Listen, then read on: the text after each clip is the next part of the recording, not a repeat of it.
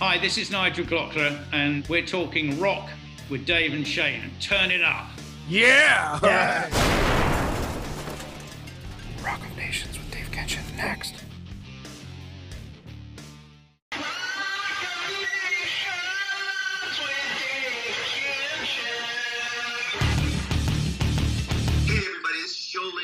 Hi everybody, this is Rob Halford, the Rudy Sergeant. Hi there, this is Steve Hackett. Hey folks, this is Rick Emmett of Triumph, and we're talking rock with Dave and Shane.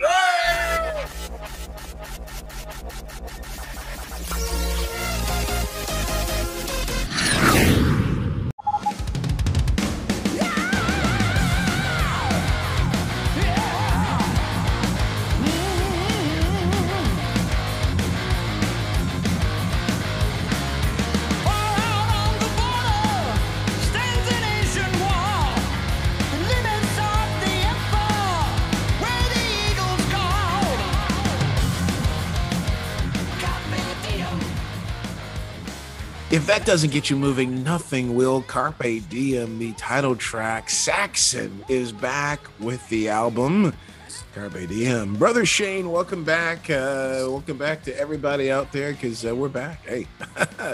And yeah, Carpe Diem, it was the first time you ever heard that. I think it was Dead Poet Society. I think so, yeah. Yeah. We had Seize the day. Yeah, we had a group in high school called Rage. It was responding against Games of Emptiness, one of our, I think it was like ultimately a community service group, but Carpe Diem, I think, was part of our motto. Yeah. Nigel, the thunder god of Saxon, joining us now. Nigel, thank you for joining us, man. I haven't heard that one before. You like that? Yeah. Yeah, that's cool. Nice. How you doing, man? Where are you? Looks somewhat tropical there, or at least I'm looking at. Yeah, no, I'm just in the south of England, but with the time difference, it's about 3:30 in the afternoon here. Okay, all right. Right on. We've got a storm going on at the moment, though. Oh, geez. Oh my gosh. Oh yeah. See the wind blowing there. Oh, geez. Yeah. I mean, some of the speeds apparently have been 122 miles an hour in parts of the country. Oh my God. Really? Wow. Yeah. Yeah, we have heavy winds too here right now, but it's not that. It's only 50 miles an hour. So, jeez. Yeah, boy, oh boy. Well, thank you for joining us, and it's always great to talk with folks, especially on Zoom, kind of see where people are and what they're up to.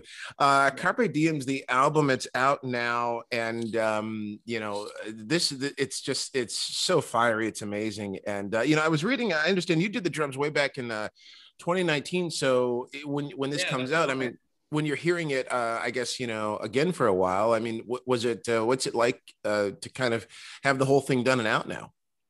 Yeah, no, it's great. It's a bit of a relief, actually, because I haven't done it that long ago, but no, it was great because, I mean, the pandemic obviously meant we couldn't tour or anything, but so in a way it gave us more time to sort of finely tune Carpe Diem.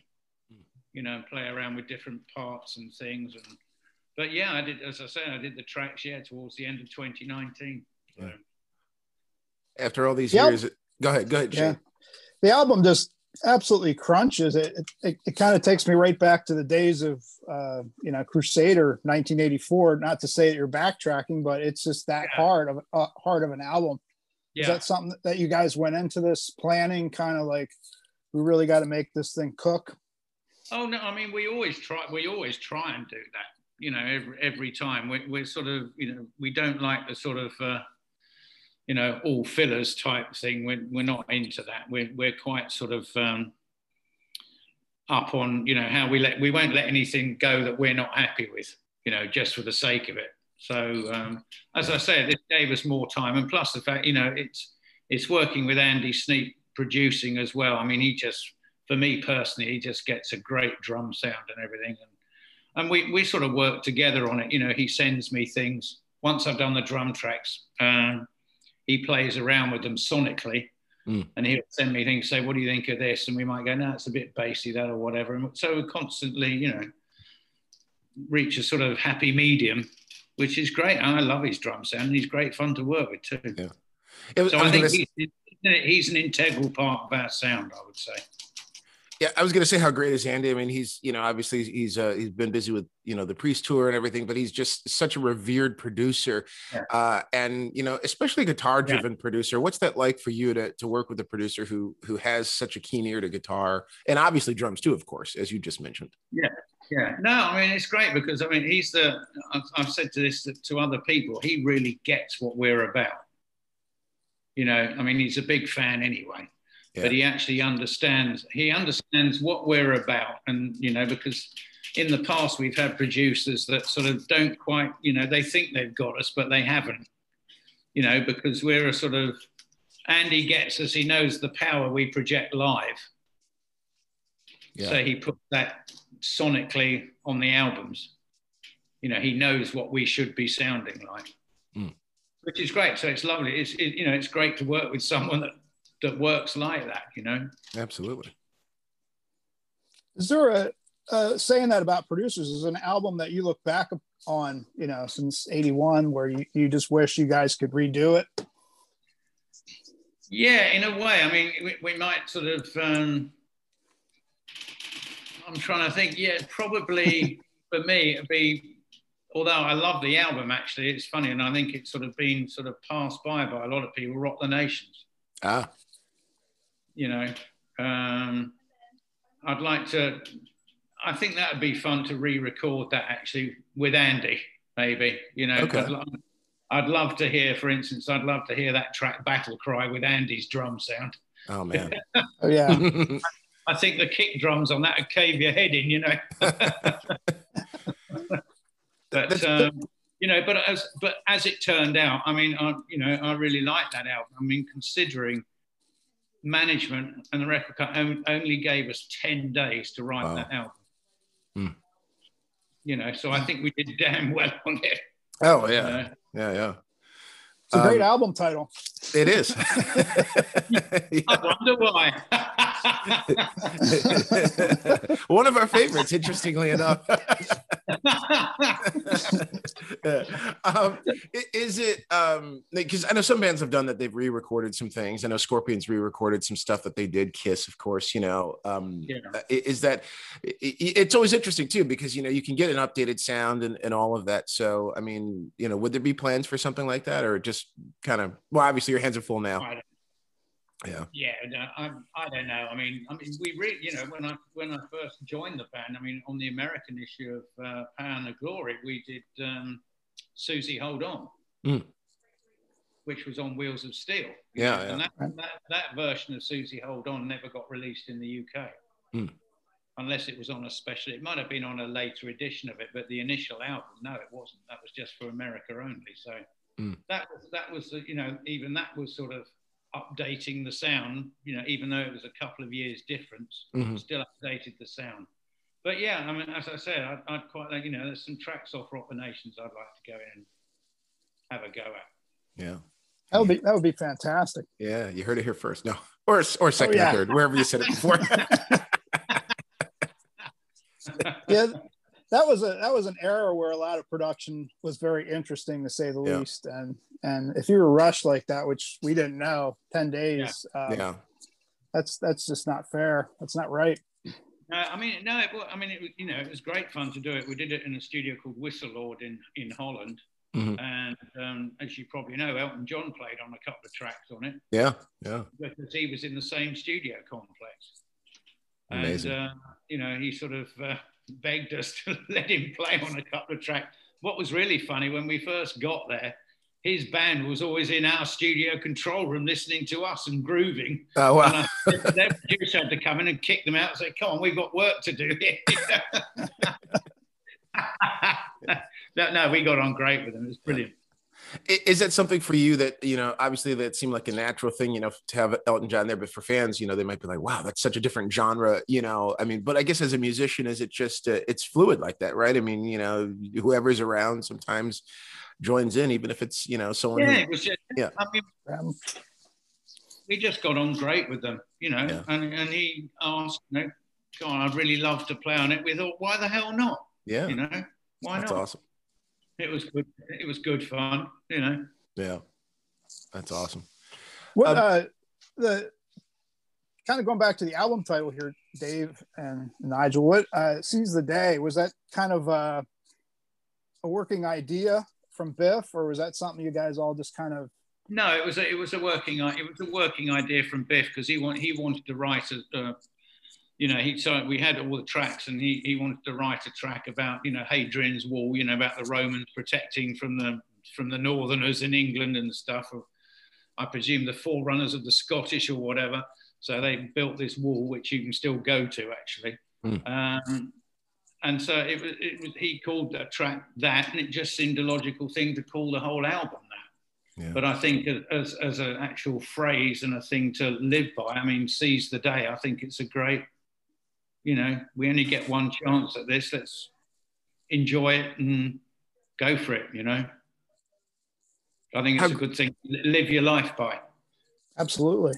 How great is metal for themes like that, war and sort of ancient battles and things like that? Sorry, say what?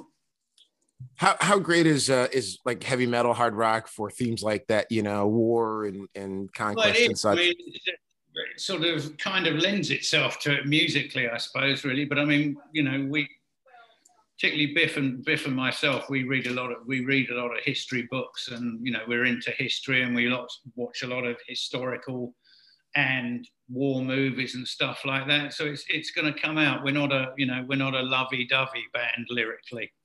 We'll let the other ones deal. The other ones. Yeah. But I mean, it's just subjects we're interested in.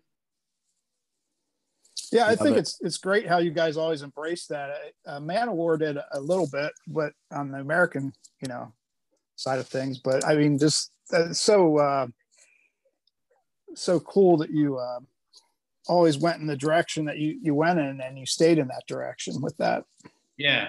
No, I mean, we're sort of, as I say, we like writing lyrics like that, and the same thing is with the band. I mean, we've had the same lineup for quite a while now. So, this is the Saxon sound now.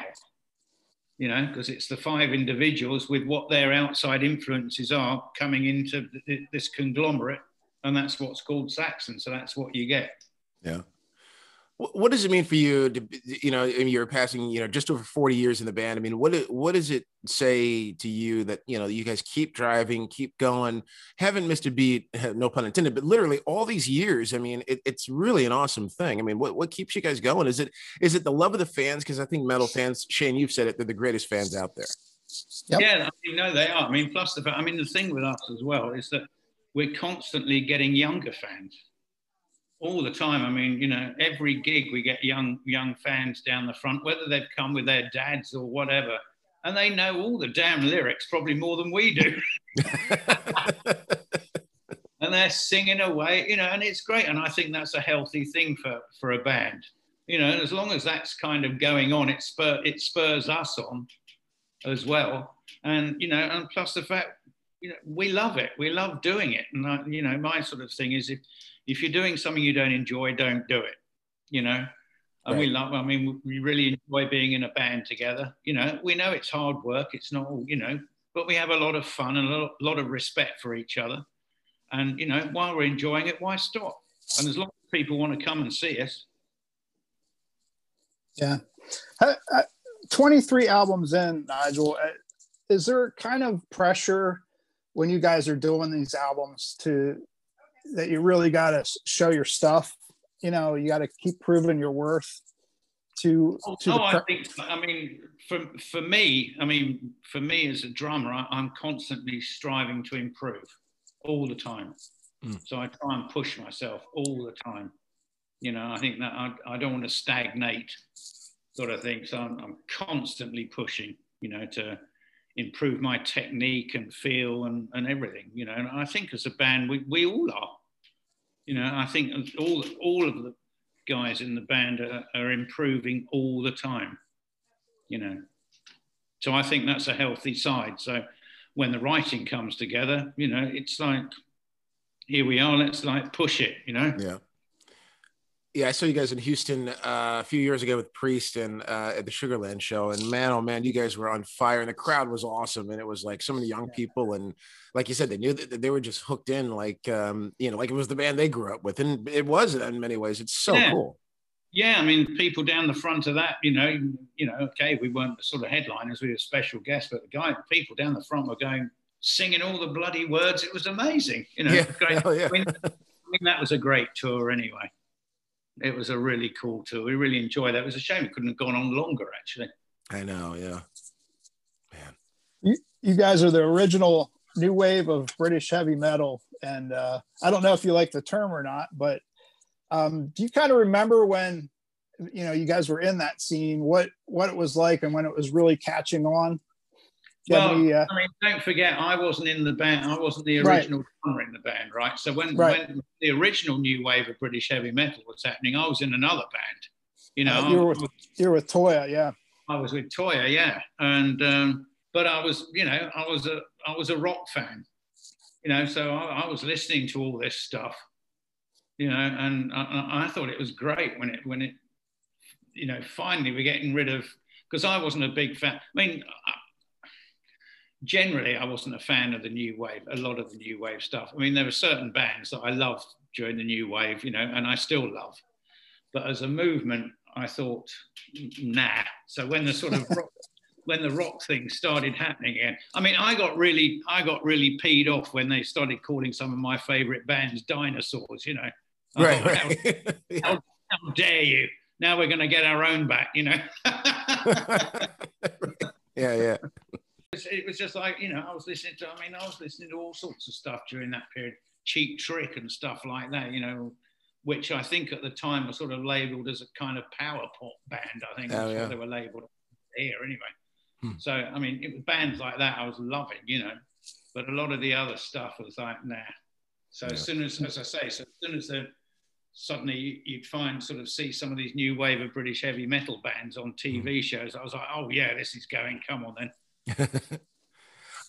And speaking of diversity, kind of different interests, I know at one point I'm reading you left for a little bit. You got invited by Steve Howe to join GTR. I know you didn't release that lineup, didn't release any albums, but can you talk about those sessions and just what it was like, working with Steve Howe?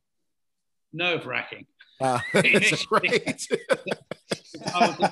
I was a big, I still am a big Yes fan. Yeah. Oh yeah. So when I got asked to it, I was like, yeah, this is great. But as soon as I got in the rehearsal room with him, I was like, oh my God, So, no, it was fun. It was hard work, because again, I'm it was a completely different genre of music again, Yeah. But no, it was great. And funnily enough, actually, the unfinished album has crept out somewhere in an unfinished form. Really? So, that's interesting. Yeah, it has, but it sounds pretty rough because it wasn't ever mixed and stuff wasn't finished on it. I don't know who the hell got it out there. Yeah. Someone has, and which is a shame. But funnily enough, one of the guys, because Steve Hackett had left by that time, the Genesis guitarist, the ex-Genesis guitarist, he'd left GTR by then.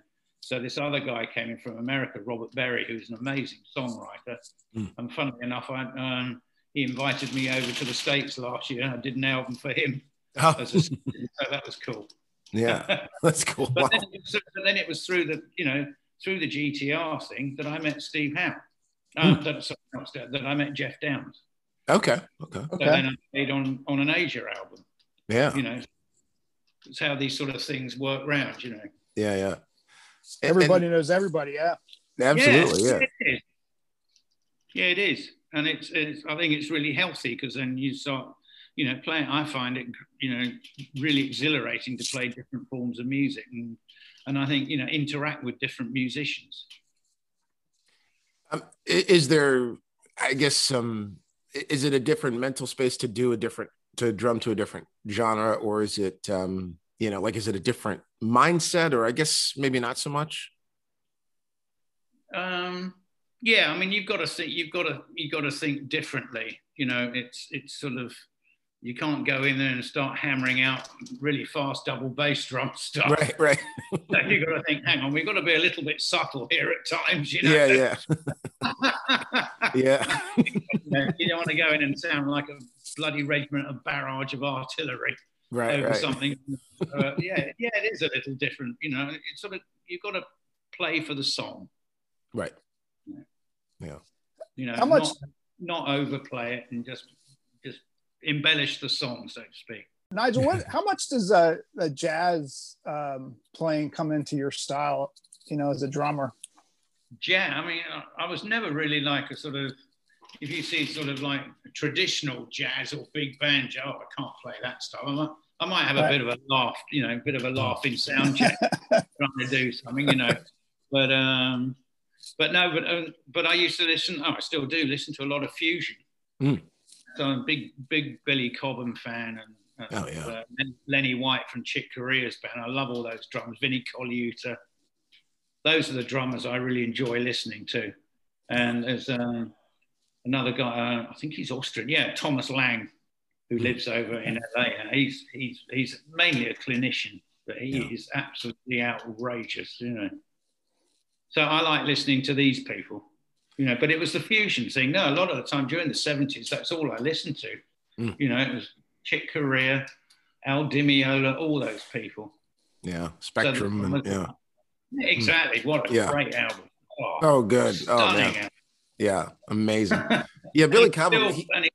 What's that?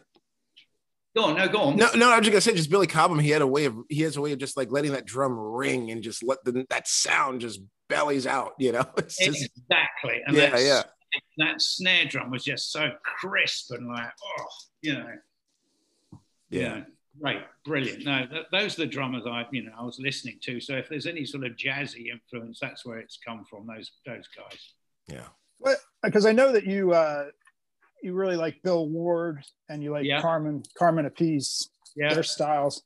What did they bring to the hard rock kind of drumming that you really enjoy so much? I think it was just, Black Sabbath, funnily enough, was the second ever proper gig I went to. Oh, wow. Right, on the Masters of Reality tour. Wow.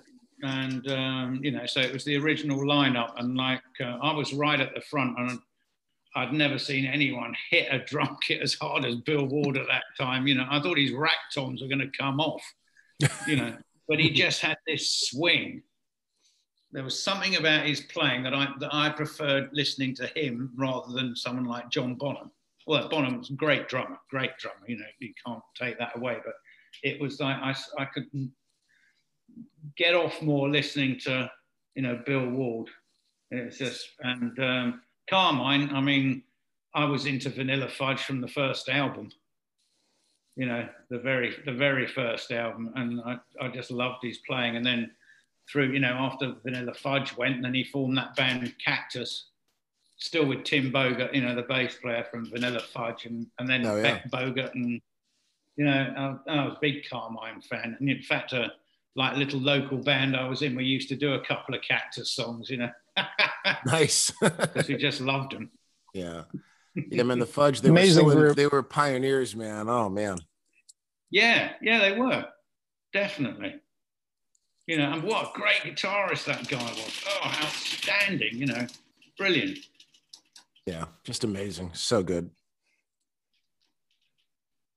So, I bet you can't wait to get this, to play some show, to get out on the road with this record. Just, what's it going to feel? Just talk about, getting out there and playing live and just how that feels. It's got to be, especially when you have a new record, it's just got to be a energy unlike anything else, right? Yeah, there's the energy, but always with a new record, there's like, geez, I hope I can remember the arrangement. Right. You always get that initially live, I don't care what anyone says. There's still that sort of, got to get this right, and hope, particularly in the new songs, that you don't come out, because there's a certain thing I know that's, I've had it sometimes. I think everyone get it. You're playing away, and you might have played these songs for quite a while, and you suddenly come out of what we call autopilot. Oh yeah, yep. You're not really, you're concentrating, but you're not, because you're just so used to it. And I've had it a couple of times. I suddenly think, oh, geez, what are we in? First verse or second verse? Because there's big drum fills after the second verse into the guitar solo. I'm like, which verse am I in? You know, because I might not be able to hear the vocals clear, or you just come out of it. It's like, oh my God. But no, you know, I mean, I know it happens to a lot of people, you know, but I think there's that, you know, yeah, it's going to be great to get up and play new stuff. It'd be interesting to see how they go down live. That's that's interesting. Sometimes, you know, if something sort of not going down quite so well where it is in the set, we might alter it and make it later or earlier or whatever. So we constantly play around with the things anyway, you know. Yeah. But yeah, it's always good to get out and play new stuff. Oh yeah. I think Living on the Limit is going to be a fun song to play live, just to watch the crowd thrash. Oh yeah, they'll go nuts. Oh, that's the 500 miles an hour one, isn't it? I think. Yeah, it's funny actually. I mean, playing live, it's like the faster songs in a way actually are easier to play than the more sort of mid-tempo ones, because you've got to, you know, with the fast ones, it's almost like got a saying, you know, last one home makes the tea. You know, right. the one that finishes last. You're on the tee, you know, but to do it, sometimes you've got to concentrate a bit more on the mid-tempo ones, because you've got to get that, settle it in, you know, and get that groove right. Yeah. Will we see that big mechanical eagle kind of coming down, you know, or some of the, as we did in kind of the 80s, or is that I guess that's kind of past now. Yeah, I mean, we just used it on a couple of gigs we did a couple of weeks ago. We played Manchester and, you know, and Hammersmith and stuff. And yeah, we had the eagle on there.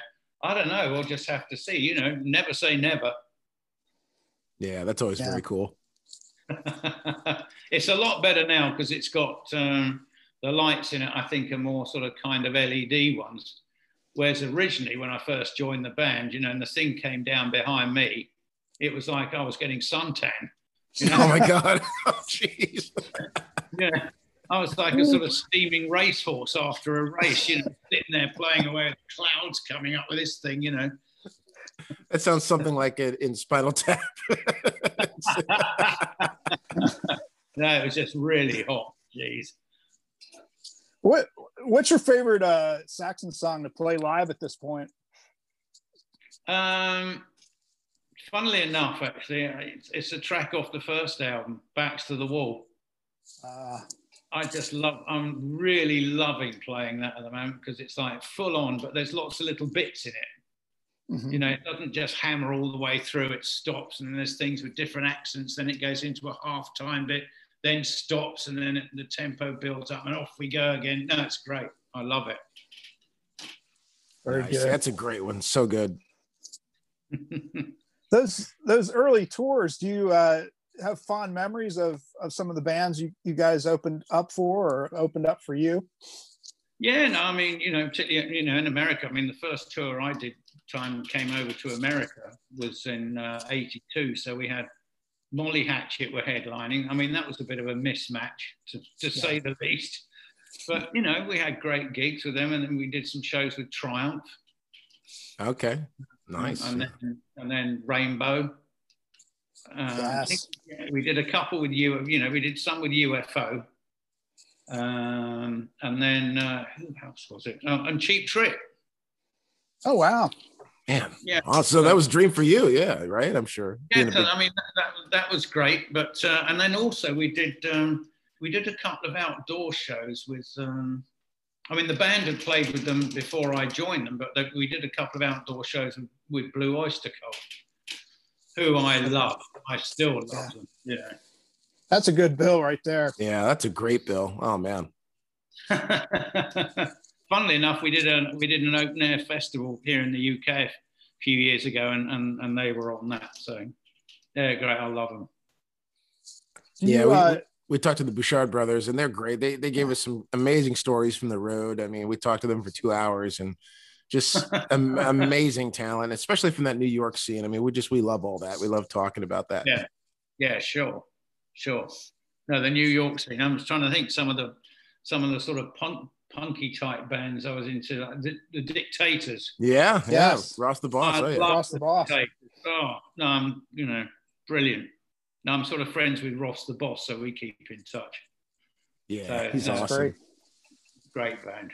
Yeah, we love Ross. He's a good friend to us. So yeah, he's a good guy. What do you have any memory? If you speak to him before I do, give him my best. We will. Absolutely. The last time we talked to him, he was working at the batting cages. Yeah. Yeah, live in the sound. It was.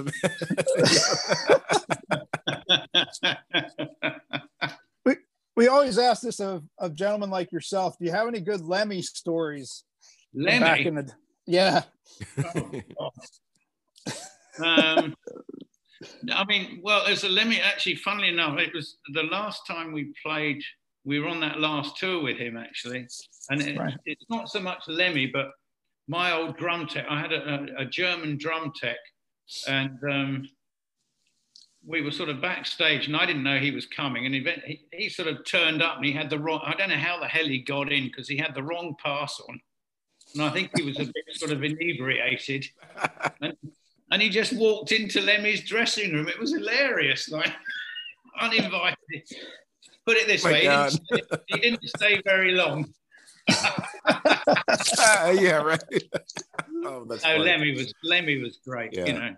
Brilliant guy, really nice guy. In fact, when I sort of rejoined the band after a break, he was the first person I rang up to let him know that I was back in the band. Nice. What did he say? I rang him in LA and he said, F off. Okay. He said, oh, no, hi, nice. That's brilliant. Now F off. I'm going back to sleep. Sounds like Lemmy. No. He doesn't mince words. No, it's great though. Yeah. That's funny. Well, I guess, the one thing I also wanted to ask you is like songs like Broken Heroes. I mean, there's certain songs that have that feel, especially I think from the 86, 88 era, just like, do you feel a little, the band feel something different? Because I mean, the music was so powerful. There were more keys and things like that. And I love that era. And I just wonder, when you play a song like that, it seems like that especially resonates with the crowd, the message, and it's a very heavy kind of track. I mean, tell me about your thoughts on that. Yeah, I agree with you. It's as soon as we start that, it's like the other song. It's like Eagle. Eagle gets the same thing, and also off one of the later albums, Red Star Falling.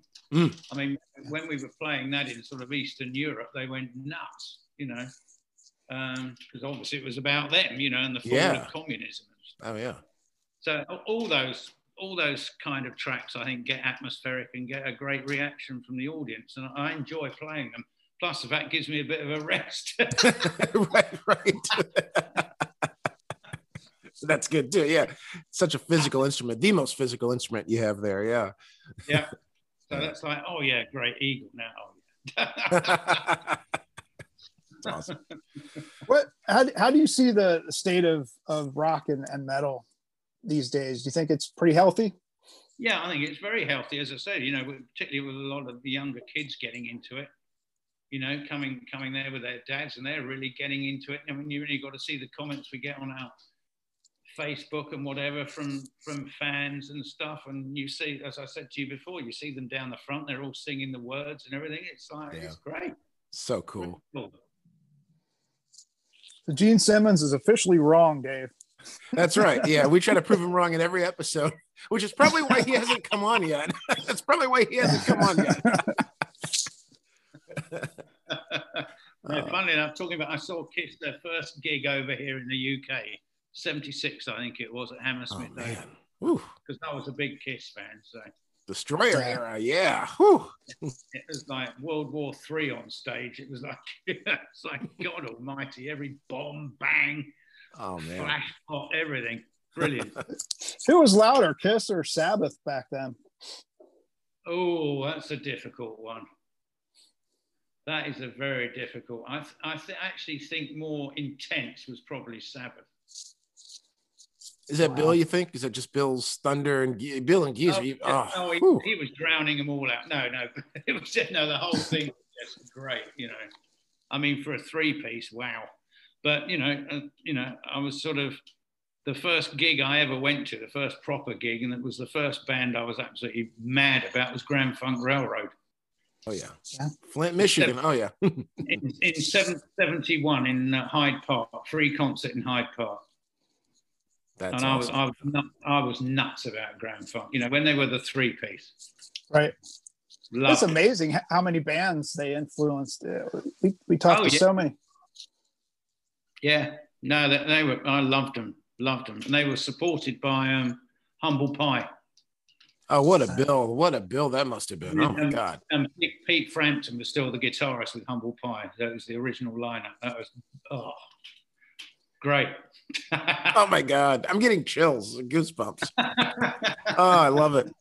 I'd just like to say, thank you very much for asking me. This has been great fun. Anytime you want to talk, just let us know, and I'll be there. You got it, sir. Thank you for having me, and I'd just like to say to anyone listening, hopefully we'll get over there soon, because we love playing over there. And but the main thing is stay healthy and stay safe. Absolutely. Thank you so much, man. Thank you, Nigel. Appreciate it. You're God welcome. bless. Take care, guys. Yep. Yeah.